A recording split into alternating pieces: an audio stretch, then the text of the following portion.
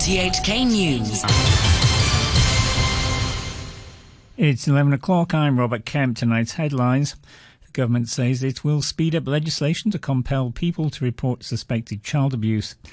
Police search for 3 suspects in connection with a heist at a Chim Sai Choi jewellery store. And 2 medical experts say the government should consider the new Omicron jab. The government is speeding up legislation to compel people to report suspected child abuse. Labour and Welfare Secretary Chris Sunn told a LegCo panel that the original plan was to consult lawmakers on the legislative changes in December, but the administration has now decided to start the process next month. On the children's residential home in Prince Edward, where more than 30 staff members were arrested on suspicion of child abuse, Director of Social Welfare, Charmaine Lee, says it'll be under surveillance until at least August next year and will have to prove it's still capable of providing services subsidised by the Social Welfare Department.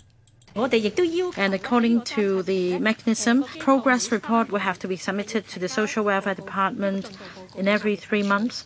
And within the 1-year period, we keep in view whether they have improved the situation, and depending on the performance, decide whether to extend the surveillance period. Police are looking for 3 suspects in connection with a heist at a Chim Sai Choi jewellery store in broad daylight. The gang made off with a jade necklace worth $20 million, as Mike Weeks reports. Chief Inspector Yeo Yu Sing of the Yau Chin Mong District Crime Squad said 2 men entered the Emperor Watch and Jewellery branch shop in Canton Road at around noon, posing as customers looking to buy the jade necklace. When staff showed it to them, one of the pair pulled out a 50-centimetre knife and threatened the employees before taking the necklace. The pair are said to have fled in a private car, driven by a third man. The getaway vehicle was abandoned in Yau Ma Tei soon afterwards, with the 3 suspects escaping separately. Police say the trio are between 30 and 40 years old and around 1.7 metres tall and are non-Chinese. Officers appealed to anyone who witnessed the robbery to contact the police. Medical experts say the government should consider buying a new BioNTech vaccine that targets 2 variants related to the infectious BA.2.75 Omicron variant. Speaking on an RTHK radio programme, an advisor for the government's coronavirus strategy, Professor Ivan Hung, said Hong Kong already had strong immunity from vaccinations and previous infections, so he wasn't too concerned about the variant spread. It's the same as flu. Even though the vaccine may not match the new circulating variant completely, the boosting effect is still good. Data from the US shows the effect of the new Omicron jabs is better than that of the first-generation vaccine. Speaking on the same programme, Kwok Kin-on, a professor of public health at the Chinese University, also said the government should consider the vaccine. He said there would be no need to tighten COVID measures unless there were a drastic increase in hospital admissions and deaths. For the first time, Hong Kong has reported imported cases of new COVID subvariants BA.2.75.2 and XBB.1. Both cases were asymptomatic. Meanwhile, the city logged 4,874 new COVID infections for the day, including 396 imported cases. There were 10 more COVID-related deaths.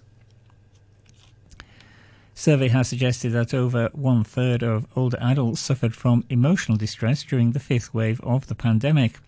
Researchers from the Jockey Club Holistic Support Project for Elderly Mental Wellness spoke to around 5,000 elderly people from April to June. They said over 30% of them showed signs of depression, anxiety or loneliness. The research also found a surge in the risk of depression and anxiety compared to 2020. Professor Terry Lum led the study. In the first wave, when the large-scale infection affected pretty much every part of the society, including a lot of social workers, a lot of workers in the supermarkets, in the West Market, they got infected. So as a result, their ability, older people's ability to really carry out their daily function has significantly reduced. And they also worry when they know that people next to them, their neighbor also get infected. So the pressure building up at the same time, their means to solve their problem and to kind of carry out day in day out activity are significantly reduced.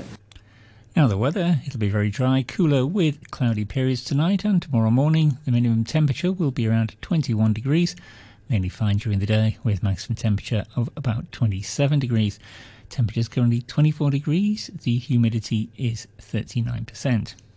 You're tuned to RTHK. The time is 5 minutes past 11. Two advocacy groups have called for a roadmap to turn brownfield sites into areas for housing development in the upcoming policy address. Greenpeace and LIBOR Research Community say more than 400 hectares of large and accessible brownfield sites are being excluded from development plans in the north of the SAR. They said the plots could be ready for development in just 4 years and could yield about 100,000 units. Chan Ho-shion, a senior campaigner at Greenpeace, also called the government to rethink its mega reclamation project off Lantau.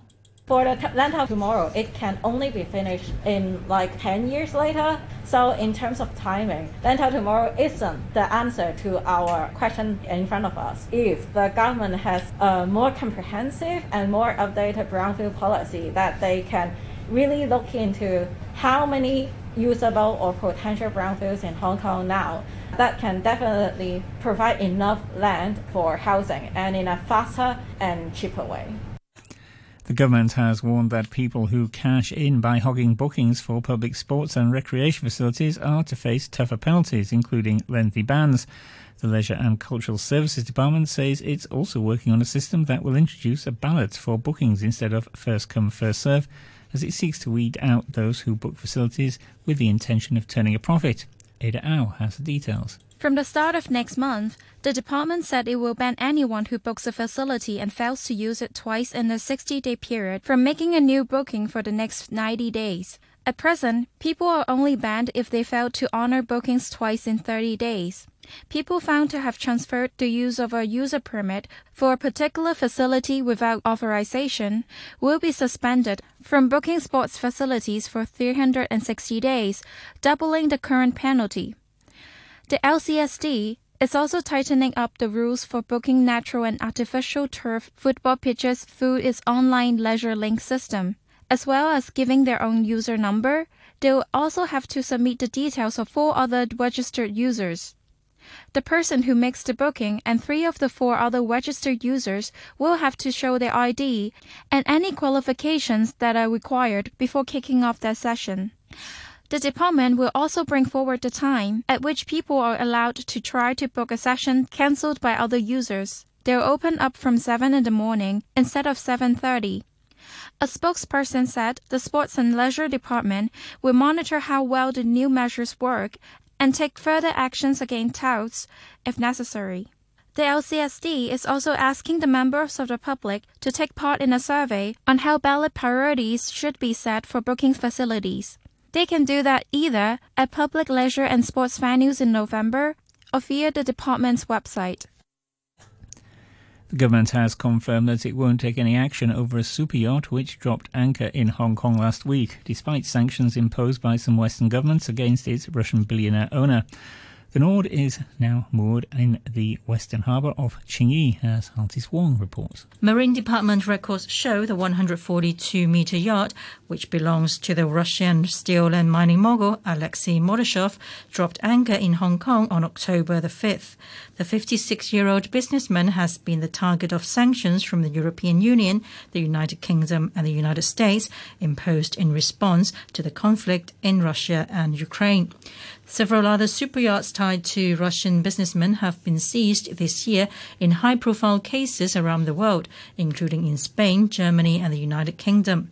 In a statement issued late on Sunday night, the government noted that it's always implemented and fully enforced sanctions imposed by the United Nations Security Council. But the spokesman said countries may impose unilateral sanctions against certain places on the basis of their own considerations.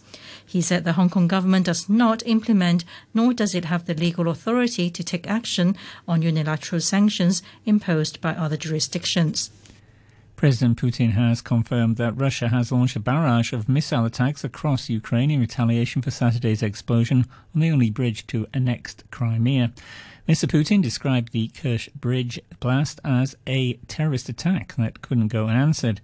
The President was speaking after a meeting of Russia's Security Council. BBC's Steve Rosenberg reports from Moscow. Vladimir Putin's response to the Kerch Bridge bombing was already clear by the time he addressed the Russian Security Council.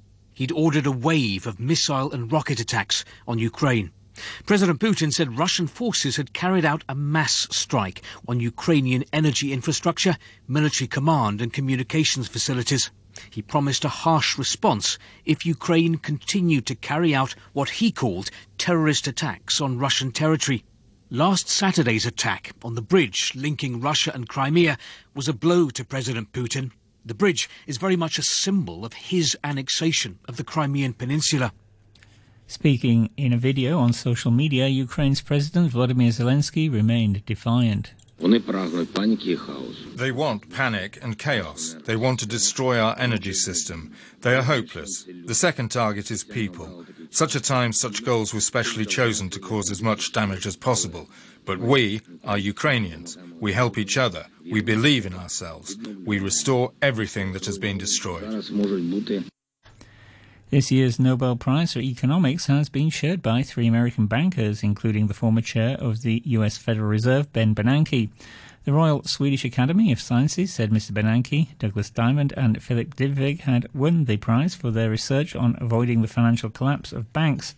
Professor Diamond said that since the 2008 financial crisis, banks were much better prepared for emergencies. Recent memories of that crisis and improvements in regulatory policies around the world have left the system much less vulnerable. The problem is that these vulnerabilities of the fear of runs and dislocations and crises can show up anywhere in the financial sector. The share price of main and semiconductor companies has been hard hit after the US implemented sweeping measures on China's chip-making industry to try to slow Beijing's technological and military advances. Eamon Town again. The Biden administration published a comprehensive set of export controls on Friday, including a measure to cut China off from certain semiconductor chips made anywhere in the world with U.S. equipment. That sent the share price of tech giants Alibaba and Tencent tumbling, along with chip makers, as investors were spooked by the new U.S. export control measures, some of which take immediate effect. An index measuring China's semiconductor firms tumbled nearly 6%, and Shanghai's tech-focused board Star Market declined over 3.5%. The controls could amount to the biggest shift in U.S. policy towards shipping technology to China since the 1990s. Experts say the new rules could have a broad impact, slowing China's efforts to develop its own chip industry, as well as hampering advanced commercial and state research involving military weapons, artificial intelligence, data centers, and many other areas that are powered by supercomputers and high-end chips. Commerce Ministry slammed the latest US crackdown on China's chip-making industry, describing it as bullying and seriously affecting normal Sino-US exchanges. Spokesperson called on Washington to stop the action and treat China's businesses fairly.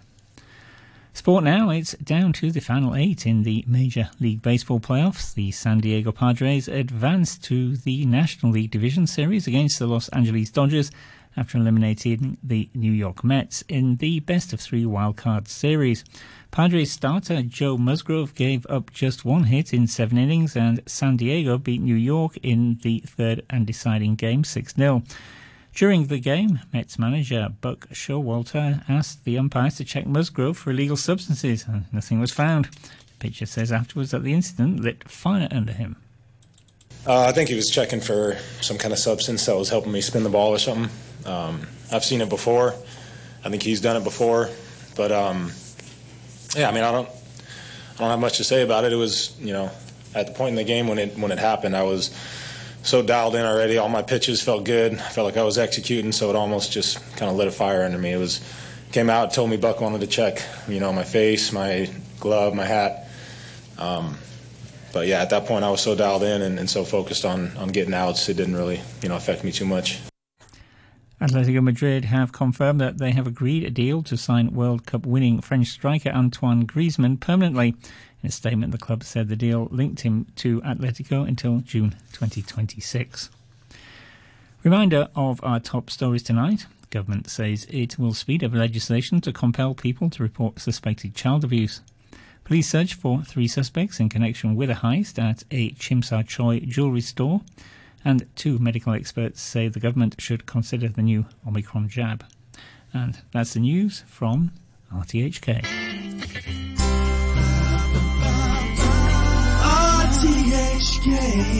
Radio 3. Heavenly shades of night are falling. It's twilight time. Out of the mist your voice is calling. 'Tis twilight time.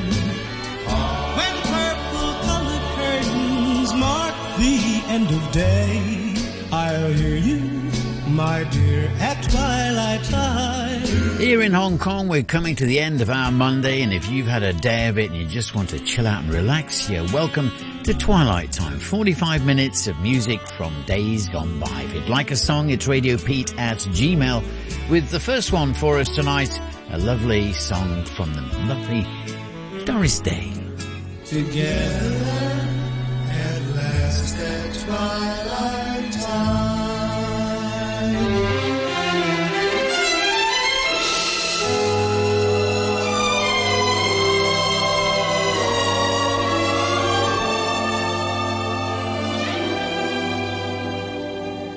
When I fall in love,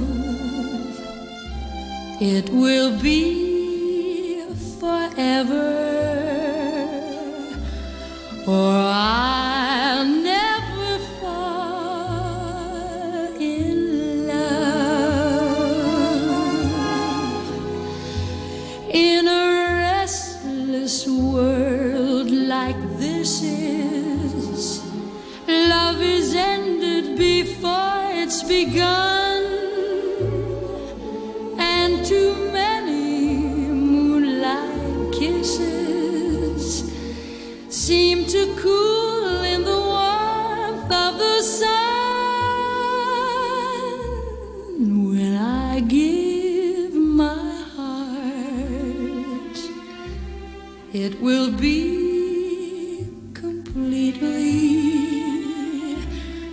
or I'll never give my heart. And the moment I can feel that you feel that way too is when I fall in love with you.